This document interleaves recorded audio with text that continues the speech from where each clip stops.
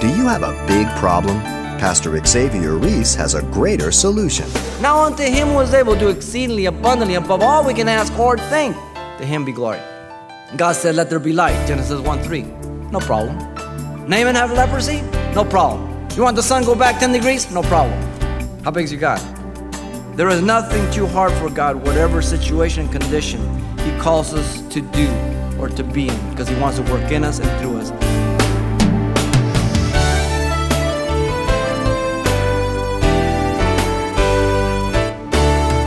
Welcome to Simple Truths, the daily half-hour study of God's Word with Xavier Reese, Senior Pastor of Calvary Chapel of Pasadena, California.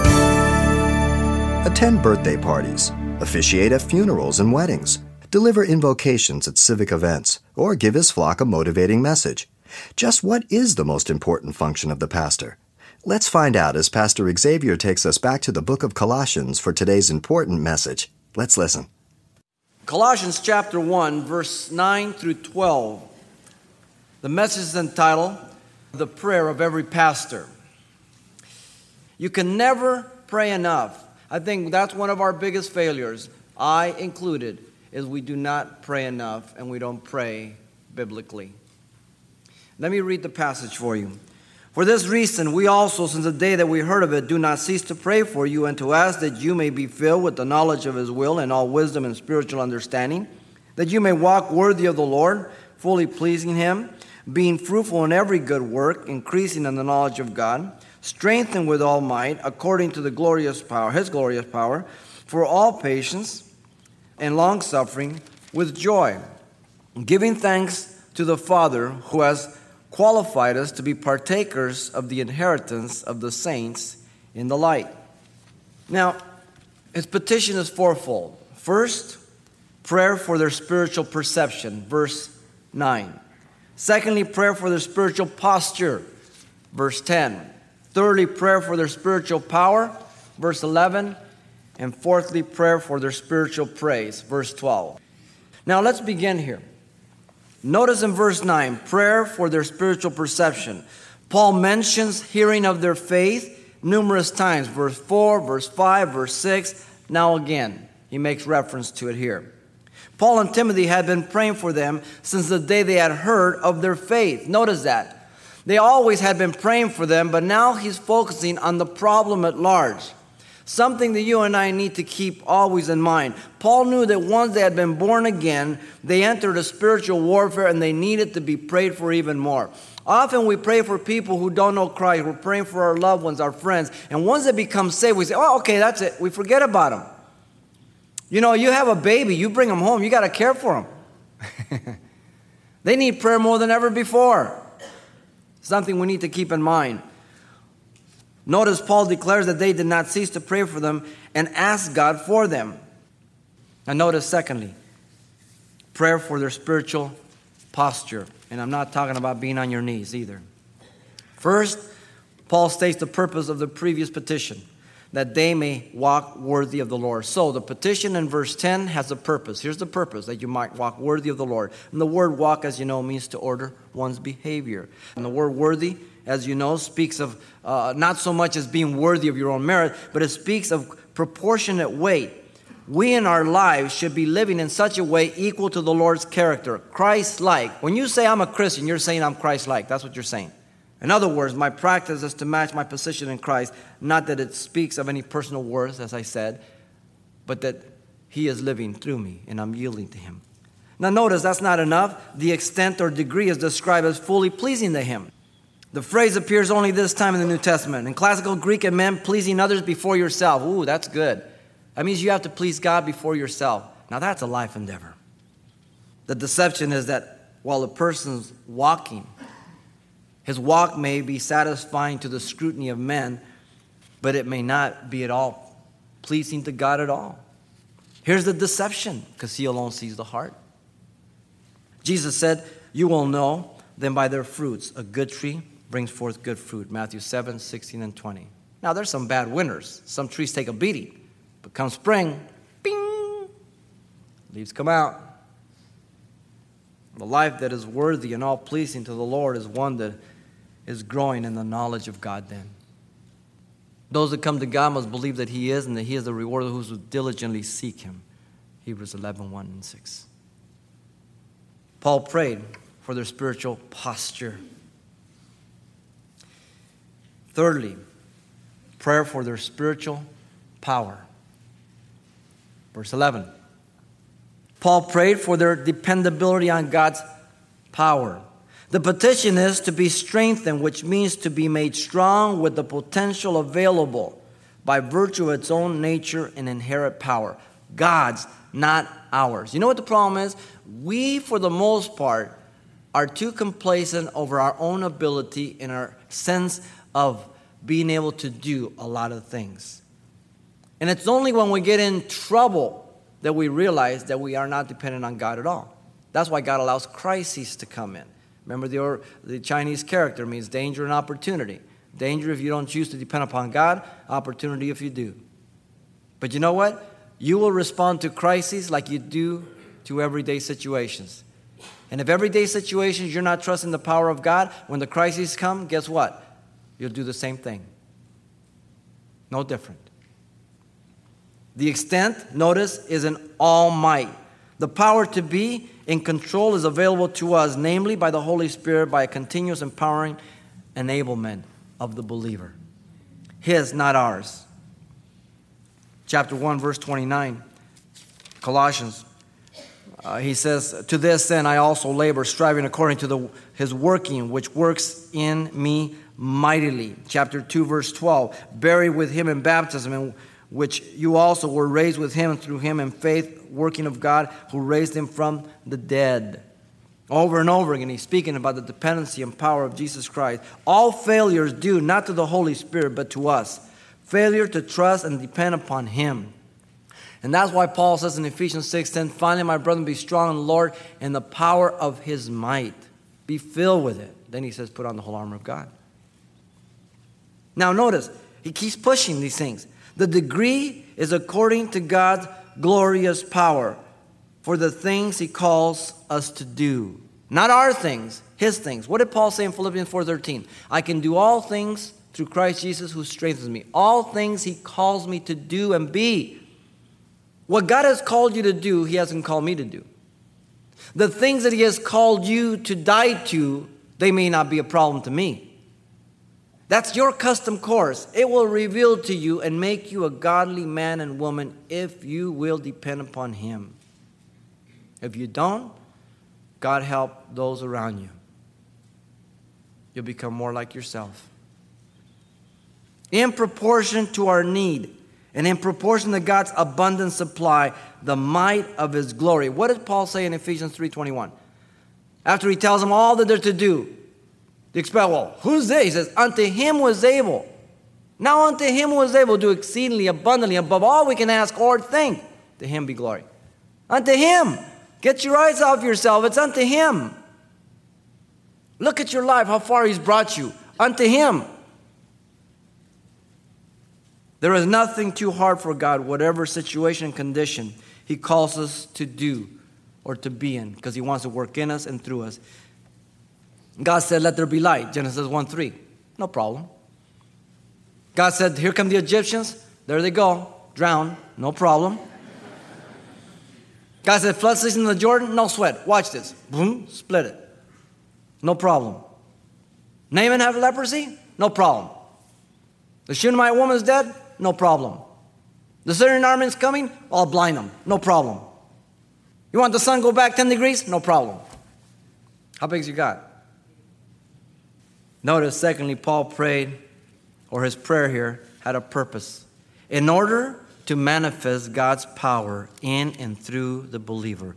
By manifesting all patience through an earthly vessel. Now, circle all. I don't want you to cross it out, okay? All means all in the Greek. All means all in English. All means all in Spanish. All right? Real simple.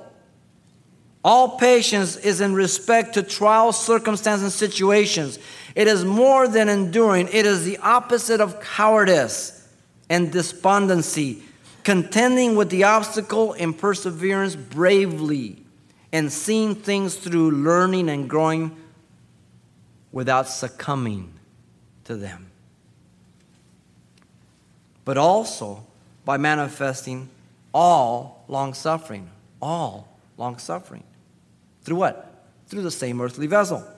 All long-suffering is in respect to people now. The first situation is circumstances, trial. This is regarding people. And it means to hold out long against provocation. It is a decisive action, opposite of wrath, a spirit that bears up under injury and insult without retaliation. Wow, I need help there. I need this. Because I want to pray like David, Lord, break their teeth in their mouth. I like David. God is long-suffering, not willing that any should perish. 2 Peter 3:9 says, I want to be like my master. Lord, help this boy. Third, by manifesting both of these with what? Joy. Here is the ultimate proof for our walking with God. For it is the evidence of what? Fellowship with Him. These things we write to you that your joy may be full. 1 John 1:4. What do they write? That we have fellowship with God, the Father, the Son, and we with each other. Wow. There's the joy. Your joy is based on your fellowship with God. There's the key. Does not Nehemiah say the joy of the Lord is your strength? Has nothing to do with the circumstance, nothing to do with the situation. Not some cold endurance demonstrating dedicated stoic commitment. Yes, I'm biting the bullet, brother. I'm under the heavy burden. Well, what are you doing under there? His yoke is easy, his burden is light. If it's heavy, it's not the Lord's. Joy is the first manifestation of agape love, the fruit of the Spirit, and the evidence of fellowship with God. Galatians 5:22. Paul and Silas were singing in prison after they got beat, and they were singing with joy in Acts 16 in Philippi. The kingdom of God is not meat nor drink nor righteousness, but righteousness, peace, and joy in the Holy Spirit, Romans 14:17 says. Paul clearly revealed in his epistle to the Philippians. It's known as the Epistle of Joy. Where was he? Marriott? No. The Roman prison. Amazing.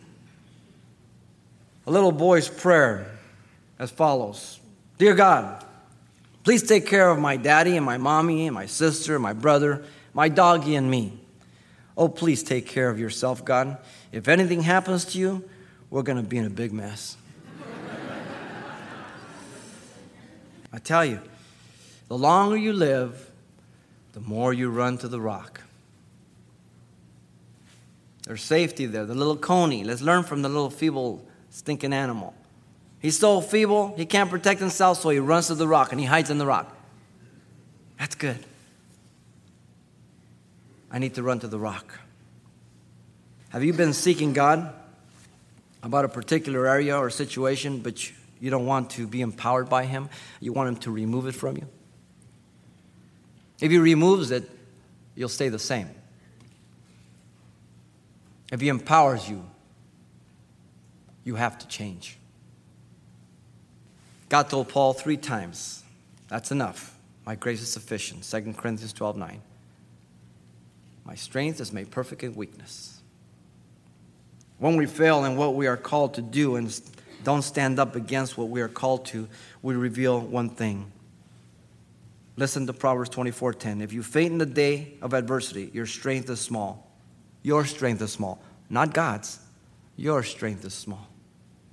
Not depending on Him. Now, please, victory and perseverance does not exclude pain or suffering or even confusion. John said, are you the one or we look to another? Thank God for John. There's hope for X now. We are born into warfare. For that reason, we are to be filled with the power of His might. Paul prayed for their spiritual power. The context is the midst of heresy. These 4 petitions are the solution for this heresy. These 4 petitions are the solution for your problem and mine in life. It's a cure-all for everything. Followed one step after another. The 4th, notice, prayer for their spiritual praise. This is where you want to end up. Verse 12. First, Paul prayed that they would be giving thanks to God the Father. The object of thanks is the Father. He is the source of all blessing. Ephesians 1:3 and Acts 2:23 tells us. He is the one who qualifies, he says, us, which means to make us sufficient or fit or competent to be partakers of the inheritance and the saints in the light. This word is only found 2 times in the New Testament. The other time is in 2 Corinthians 3:6, where Paul says that Christ has made us sufficient ministers. He makes us fit. We are not fit of our own. The way he did it was through the accepted, the beloved Son, he tells us in verses 13 and 14. Delivered us from the power of darkness, transferring us to the kingdom of his Son of his love, redeeming us through his blood and forgiving our sins. The reason for thanks is that we are partakers of the inheritance of the saints in light. This is what he's focusing on. The word partaker means a portion or lot, and it's after the order of the Old Testament, the concept of inheriting the land they chose by lots. Now, it is after the counsel of his own will being predestinated, Ephesians 1:11. Some people have a hard time with God's predestination. I don't. I'm just surprised he chose me.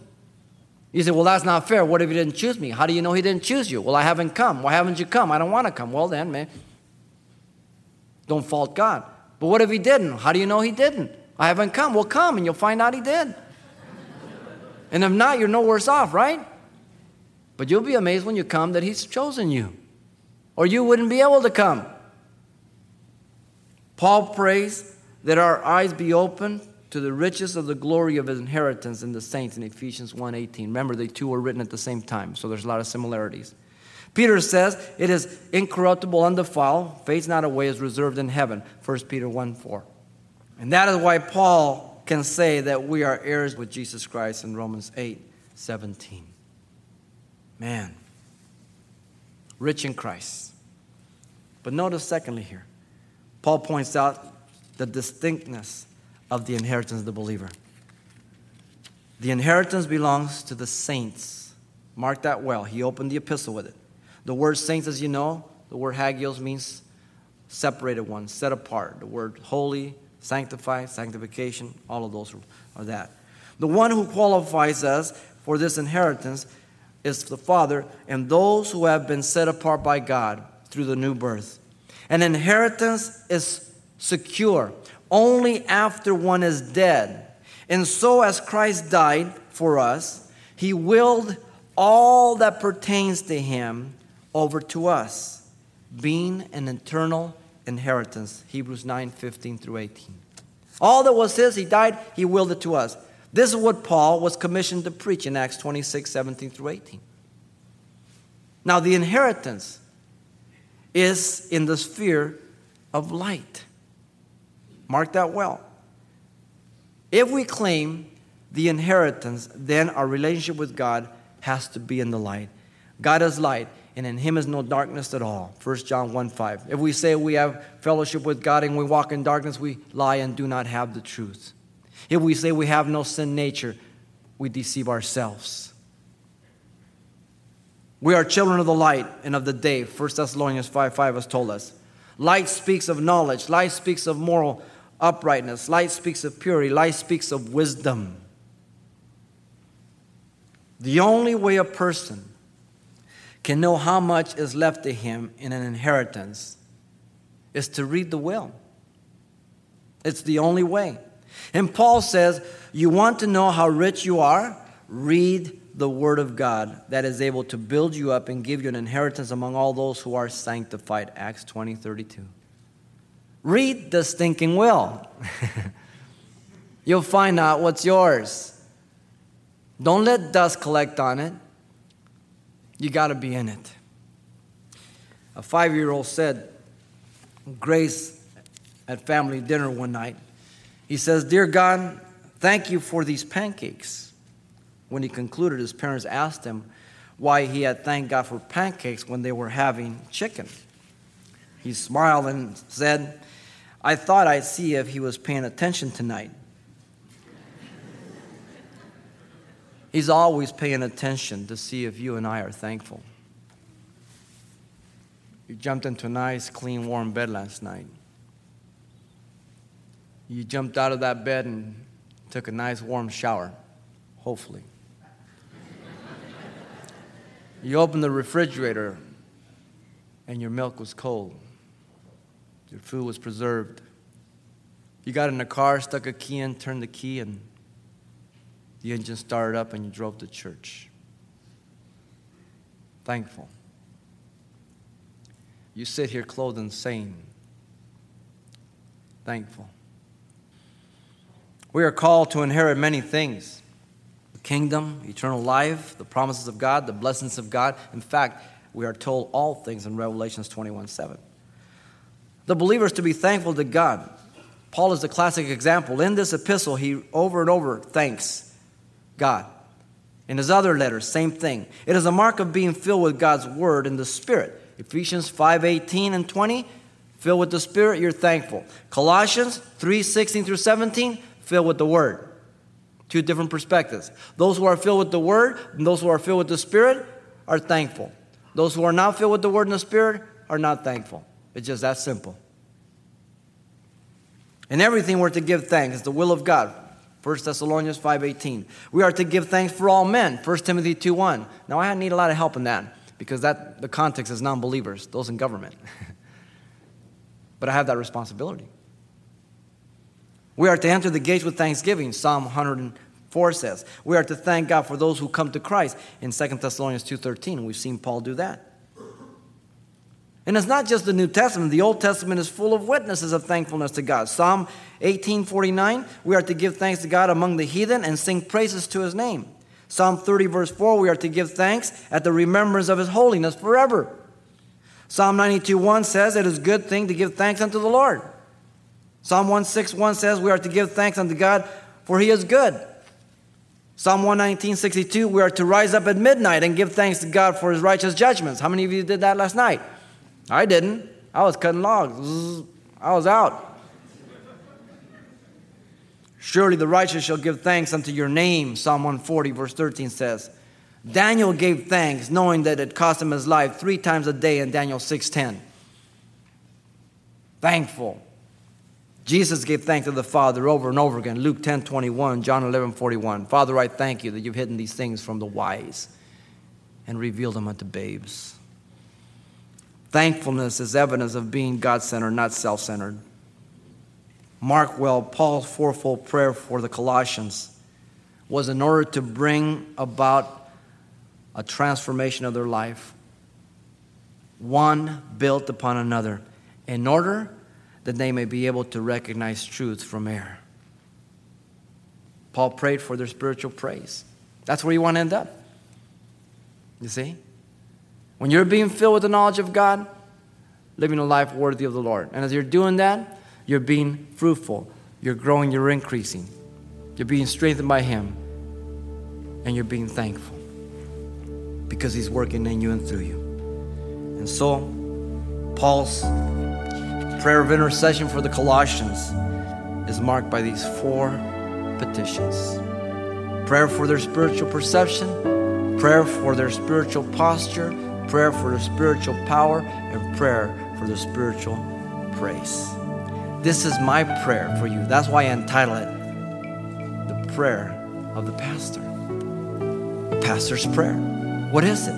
That you grow, that you be filled with the knowledge of God, that you be fruitful, that you be growing, that you be strengthened, that you be thankful. May God give us wisdom. Echoing the heart of pastors everywhere, Pastor Xavier Reese wraps up the Simple Truth study for today. And don't forget, you can get a copy of today's message, The Prayer of Every Pastor, on CD for only $4. And this also includes what we heard the last time we were together. So once again, the title to ask for is The Prayer of Every Pastor, or simply mention today's date. And you can request your copy by writing Simple Truths, 2200 East Colorado Boulevard, Pasadena, California, 91107. Or to make your request by phone, call 800-926-1485. Again, that's 800-926-1485. Or the address once again is Simple Truths, 2200 East Colorado Boulevard, Pasadena, California, 91107. And thanks for including the call letters of this station when you get in touch. This helps us monitor the impact of this outreach in your area. Do you want to see God? Next time on Simple Truths, Pastor Xavier Reese shares pictures of the Creator. Tell a friend and tune in then.